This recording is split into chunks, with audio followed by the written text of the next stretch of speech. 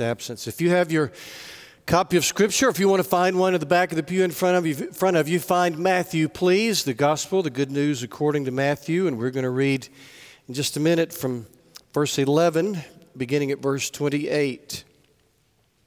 This is, of course, we've already mentioned a couple of times, the beginning of the Advent season, Christmas season, and the theme of the Living Christmas Tree this year is light, and so the most, famous light of Christmas is the Star of Bethlehem. And this Wednesday at 5:45, Dr. Henry Everett, who's a local physicist, who has some wonderful insights into that star and maybe some insights into details of Christmas, the original Christmas story that you might not have thought of. That's 5:45 in the fellowship hall. Join us for supper beforehand.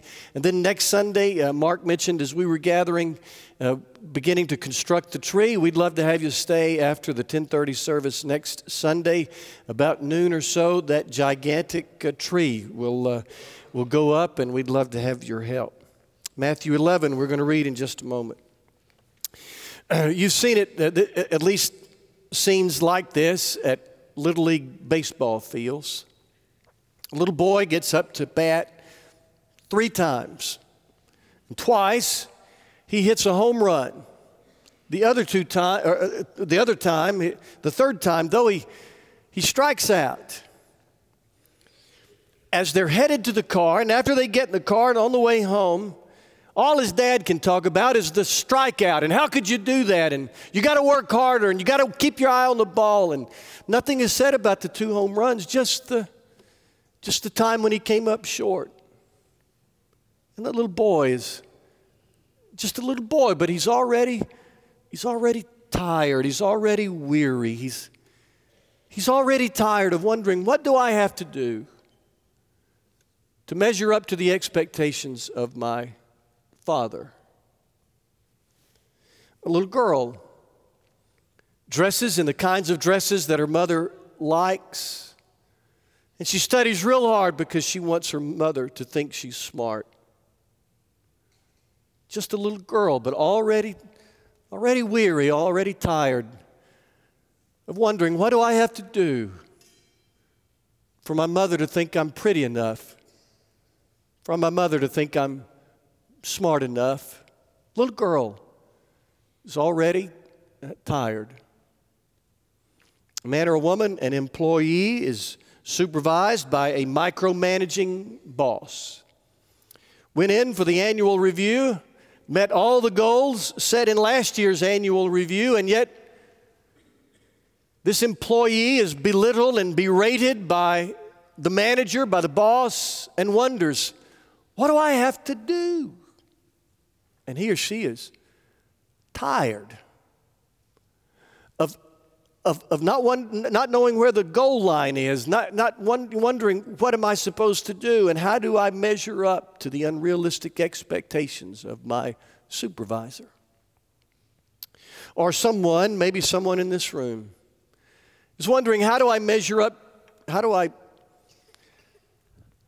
meet God's expectations? How do I measure up to Him? How do I make Him love me? How do I be good enough? What am I supposed to do, and what am I supposed to not do? And maybe you grew up in an oppressive kind of religious system. Maybe you were part of a Bible study, or maybe you were part of a church where the pulpit got pounded a lot and fingers got pointed a lot. You were told you were a sinner a lot, and maybe so long and so often that you've started to believe that. And maybe it wasn't a church where you heard that. Maybe you just somehow picked that up along the way, that you're not good enough, and you're tired. Maybe your soul is tired, and you're wondering, what do I have to do to feel good enough? It is to that kind of weary soul that Jesus speaks in Matthew 11. If you have your Bibles open, look at verse 28. Words in red indicating the words of Jesus. Come to me, He says, all you who are weary and burdened, and I will give you rest. Take my yoke upon you and learn from me, for I am gentle and humble in heart, and you will find rest for your souls. For my yoke is easy, and my burden is light. Jesus is talking to little boys who wonder, how will I ever meet my Father's expectations? Little girls who want to be pretty enough and smart enough for Mom to love them. For employees who wonder, how am I ever going to be good enough around here? And to people who are part of an oppressive religious system where we're made to feel like we're not worthy of God's love. Jesus was speaking to them, and he's speaking maybe to some of us here. Today we talk about two yokes. Now, a yoke is a crossbar, a heavy crossbar that fits across the shoulders of oxen with a loop that reaches up under their necks so that the farmer can control them. And in Jesus' day, a yoke was a symbol of submission. Today we talk about two yokes, a yoke of legalism and a yoke of grace. First, the yoke of legalism. This yoke of legalism shows up time after time in the pages of the New Testament. In Acts 15, we've been studying Acts on Wednesday nights, and we came a couple of weeks ago to Acts 15, that important chapter where the people of Jerusalem are surprised. These are Christians in the first church ever. And all of them were Jewish Christians. They've come out of the Jewish faith. But over in Antioch in Syria, this strange thing is happening. These Gentiles, these non-Jews are becoming Christians. And some of the people in that first church ever in Jerusalem are all torn up because they think they can't just come as they are. There are all these traditions they have to embrace. There are all these rules that they have to follow, like circumcision. And so there's the Jerusalem Council, this big business meeting in Acts 15. And the recovering Pharisees stand and they say, those Gentiles can't become Christians without first embracing our rules and traditions. And Peter is just beside himself. Peter's incensed, and he stands and he says, why do we want to put a yoke around them that neither we nor our fathers are able to bear? We know that it is by grace that we are saved. Don't put on these folks this yoke of legalism, he says. Likewise, in Matthew 23, Jesus says, the teachers of the law and the Pharisees tie up heavy, cumbersome loads and put them on other people's shoulders. The yoke of legalism is an obsession with rules. It is an obsession with do's and don'ts. And it's this burden of always trying to be good enough. And the yoke of legalism does some bad things to us. The yoke of legalism, this system where we're always trying to be good enough, it paints the wrong picture of God for us. The yoke of legalism paints the wrong picture of God. Some of you remember Jim and Tammy Faye Baker, right? You remember Jim and Tammy Faye? They had the PTL, the Praise the Lord Network, and they had Heritage USA, this big Christian theme park. And Tammy Faye owned an eye makeup store. And some of you all remember Jim and Tammy Faye. In their day, their heyday, probably the most widely recognized TV preachers in the country. You might also remember that Jim was imprisoned for fraud. Well, they had a son named Jay. Jim and Tammy Faye had a son named Jay Baker. As I was growing up, he wrote, I never thought of God as a God of love and grace. Instead, he was an eye, E-Y-E, the eye in the sky. That's the kind of God I grew up with. Even though I was raised in the home of one of the most famous pastors in the country, I didn't know anything about grace or God's accepting love. To me, God was keeping a giant scorecard, so I better live up to his standards or get hit on the head with his big old bat. I better do everything just right or I was dead meat. Legalism paints the wrong picture of God. It paints God as the eye in the sky with a scorecard, just waiting for you to mess up so he can mark you, maybe hit you on the head with his bat, as Jay Baker said. Legalism paints the wrong picture of God. Second, legalism puts the emphasis on the wrong things. Many of you know I love Philip Yancey, and He wrote that he grew up in Georgia in a really, really strict church, in an ultra-conservative church, and he said, we heard a lot of things we couldn't do. He said we couldn't go to bowling alleys because they served alcohol there, and we couldn't go to roller skating rinks because they're practically dancing out there on the floor. But he said, I never heard a word about human rights in South Africa. I never heard a word about civil rights at home in Georgia. A system of legalism puts the emphasis on the wrong things. You hear what you can't do, but we don't hear a lot in a system of legalism about treating everybody fairly. In a system of legalism, we don't hear much about grace. My hunch is some of us grew up in churches where we had a pretty clear list of things you had to do and a pretty clear list of things you could not do. And some of us never heard much about human rights or civil rights or grace. Legalism puts the emphasis on the wrong things. It paints a bad picture of God. It puts emphasis on the wrong things. And listen, legalism also emphasizes conformity, that everybody thinks alike and acts alike, and we all toe the line, So if I'm part of a legalistic church or a legalistic Sunday school class, I'm never going to ask a question. And I dare not disagree, because if I'm part of a legalistic system, then I want all these people to like me. And quite frankly, I fear their wrath. And so I'm always going to be in step with everybody. I'm going to toe the line. Because legalism emphasizes conformity. We're all on the same page here, right? Legalism paints the wrong picture of God, puts the emphasis on the wrong things, and emphasizes conformity. But let me be real clear here. I don't mean to dismiss and disparage our people who tend toward legalism, because there are a couple of things I really admire. Number one, people who tend toward legalism, they have a passion for people without Jesus that is painfully and obviously absent from our more progressive, open-minded Christian friends.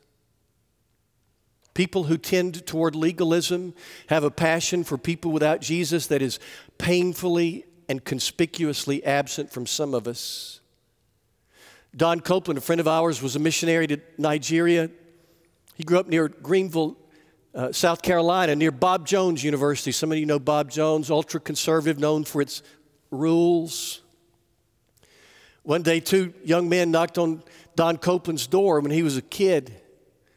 Two young men, college students, asked, "Young man, are you saved?" Don said, "I didn't know what they were talking about," and I told them. So they came in and they told me what it means to follow Jesus, and led Don to faith in Jesus, transformed his life, changed the trajectory of his life. Bob Jones students. Now, Don didn't grow up to be a ruleizer, a legalist. But he said, I admire them because the more open-minded, progressive folks in town weren't knocking on my door. Our friends who tend toward legalism have a passion for people without Jesus that's absent from some of us. And I tell you what else, they love the Bible, and they hold it in high regard, and I appreciate that. So when they're talking about, I may not always agree with their interpretation of things, but they're always talking about what does the Bible say, and I love that about people who tend toward legalism. But there is a better way. There is a better way. Galatians 5 begins, "It is for freedom that Christ has set us free.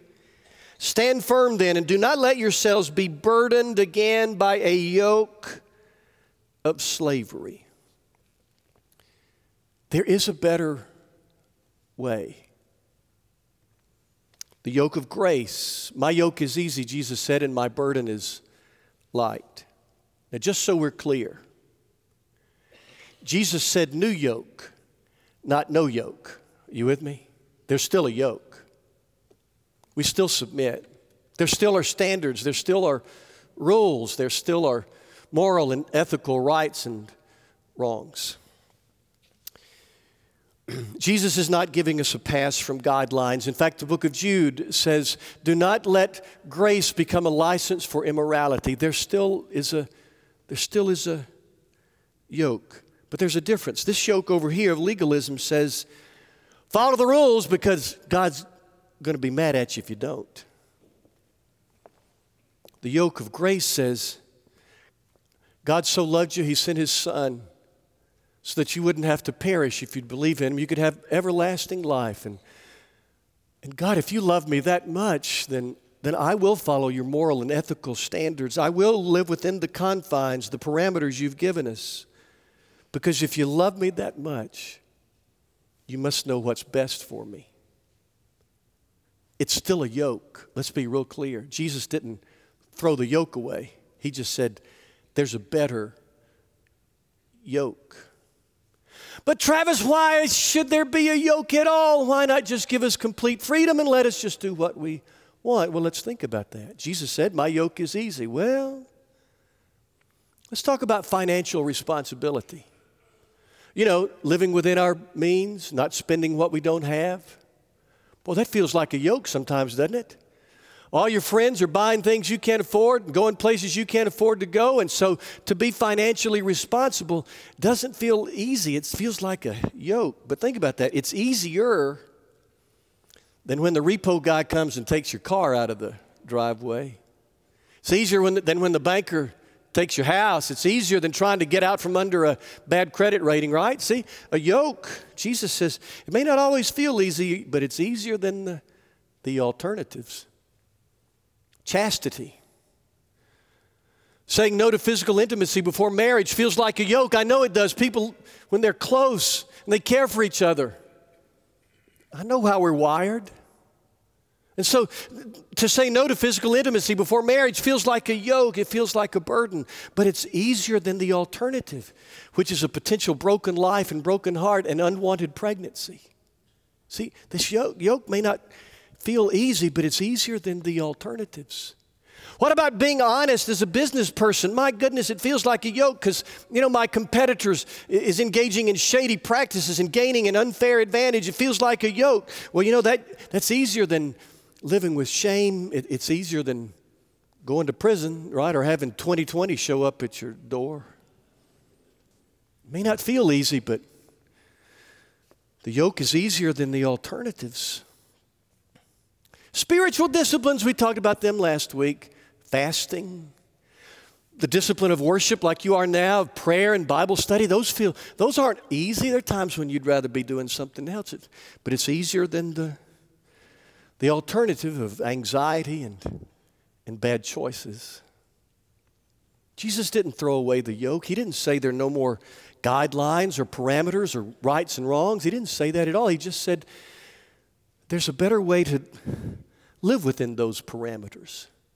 Not out of fear, but out of overwhelming gratitude that God loves us with this unconditional, undeserved, unlimited, unrelenting love that we call grace.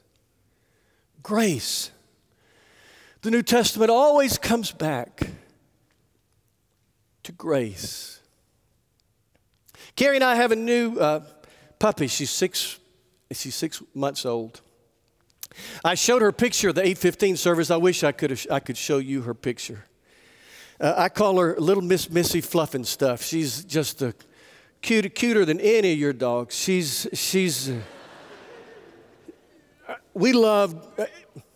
So for a long time I've been wanting a dog, and Carrie wasn't so keen on the idea. Then she said, "Yeah, let's get a dog." And so I told her she could get any kind she wanted. So she did some research, decided she wanted a Bichon, which is a little dog. Now, I know what some of you are thinking, but Travis, a burly, macho guy like you got a little fluffy dog. It's true. I'm confident in my machismo, so it's okay. But I got to name her. We named her Gracie. My favorite word is grace, so we named her Gracie. So Carrie decided we're going to get a Bichon, so I Googled Bichons near me, and we found this guy raising Bichons, and we went to see them. They were 4 weeks old. And Carrie wanted a little female, so he brought out 2 females. And you know what it's like if you've ever picked out a puppy. they're so cute. And out of those two, there was one that we, you know how it is, we just kind of connected with one. And so we said, this is Gracie. And the guy there, he took some scissors and he grabbed her tail. I got kind of nervous, but then he just cut the end to where the hair is, cut it off in a square so that when we come, because they look so much alike when they're little, so that when we come back, we'd know which one is Gracie. So when she was big enough to go and we went to pick her up, she'd gotten a little bigger now, and I noticed something I hadn't noticed before. Her right eye looks like it was painted by an artist. It's got these beautiful markings, looked like it with permanent, what's that black stuff that women put on their eyes, that mascara or whatever that, eyeliner, thank you. It was one of the bases said eyeliner. It was, so she's got this beautiful right eye, but her left eye looks kind of funny. It doesn't have those markings. It looks kind of albino-ish. It's pink and I said something. I just made a comment about her eye. I know, he said.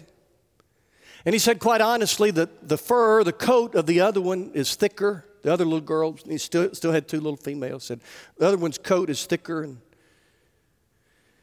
he said, if I were you, I'd take the other one. He said, I've already sold the one. I've already sold both of them, but the other ones haven't seen them. They're just going to take the one that you leave, and when they come, they'll never know the difference. He was being nice. He was being nice to us. And he said, if I were you, the other one's prettier. I'd take the other one. Carrie and I looked at each other and looked at that little ball of fur in our hands, and we said, but this is Gracie. How do you name a dog Gracie and then reject her because she's got a blemish? I mean, her name is not Flawlessy. It's not Unblemishedy. It's not Pick me because I'm perfecty. It's Gracie. Now again, I told you, she's cute. By the way, I do have a picture of her on my phone. I wish I had it here. It's the screenshot. It's when I open my phone, that's what I see. So I know what some of you are thinking. Why don't you have the picture of your grandkids on your phone? Well, if my grandkids were as cute as Gracie, I'd have their picture on my phone. That's not true. My grandkids are prettier than all your grandkids, so and Gracie's cuter than all your dogs and some of your grandkids, so you know that. How do you name a dog Gracie and then reject her because she has a blemish? I think God has a nickname for you. Even you big burly guys, I think God's nickname for you is Gracie. Not unblemishedy, not flawlessy, not pick me because I'm perfecty. He loves you with an unconditional, undeserved, unlimited, and unrelenting love. And the yoke of grace says, if I'm loved that deeply, if I'm loved that unconditionally, if God picked me even with my flaws, then I want to take on that yoke of the parameters that he gives us because of grace. There's a yoke of legalism, and then there's a yoke of grace. And Jesus said in the beginning of this text, he said, Come to me if you're tired. If you're tired of not measuring up. If you're tired of not meeting the standards. If your soul is weary, you feel worn down and worn out and beaten up and beaten down. Jesus says, come Come to me. Remember Jay Baker? I mentioned him a moment ago. Jim and Tammy Faye's son. When his dad, the preacher Jim Baker, was imprisoned, Jay Baker was a young teenager, and he became a rebel. By age 17, he was already an alcoholic. At age 17, he was kicked out of school because of bad behavior. But his friend and his family took him in. His friend's name was Donnie. And they just took him in because he didn't have anywhere to go. Donnie and his family didn't judge me, he said. They didn't have to. I was depressed and overwhelmed enough by my own condemnation. I was eaten up by guilt and couldn't enjoy life. They didn't have to tell him he was a bad kid. He'd been beating himself up for a long time. Donnie began to talk to Jay about grace, about God's unconditional, undeserved, unlimited, unrelenting love. And listen, he later wrote, that was the grand aha for me. He'd lived in a system of legalism, of ruleism, where do's and don'ts are paramount. And when he learned about grace, it was the grand aha. It was the grand aha, he wrote, I'd always wished God were more accessible and not just a cosmic traffic cop wanting to ticket me. Then I discovered the shocking secret. God loves me just the way I am. And that, he said, that's what enabled me to stop drinking. It wasn't people shaming him or telling him he ought to do better. It was the grand aha. Because he said, I started going to a 12-step program, not caring what other people thought. To that point, he said, I worried about what people would think if I went to a 12-step program. I figured they'd look down on me. But when he had the grand aha, when he had the grand aha of grace, what other people thought wasn't nearly as important. It transformed his life. It wasn't shame. It was love. The likes of which you and I wouldn't know if it were not for Christmas. So where are you on the spectrum? Are you living over here under a yoke of legalism where you're just trying to earn God's favor? Or are you living somewhere over here where you understand and are overwhelmed by His grace?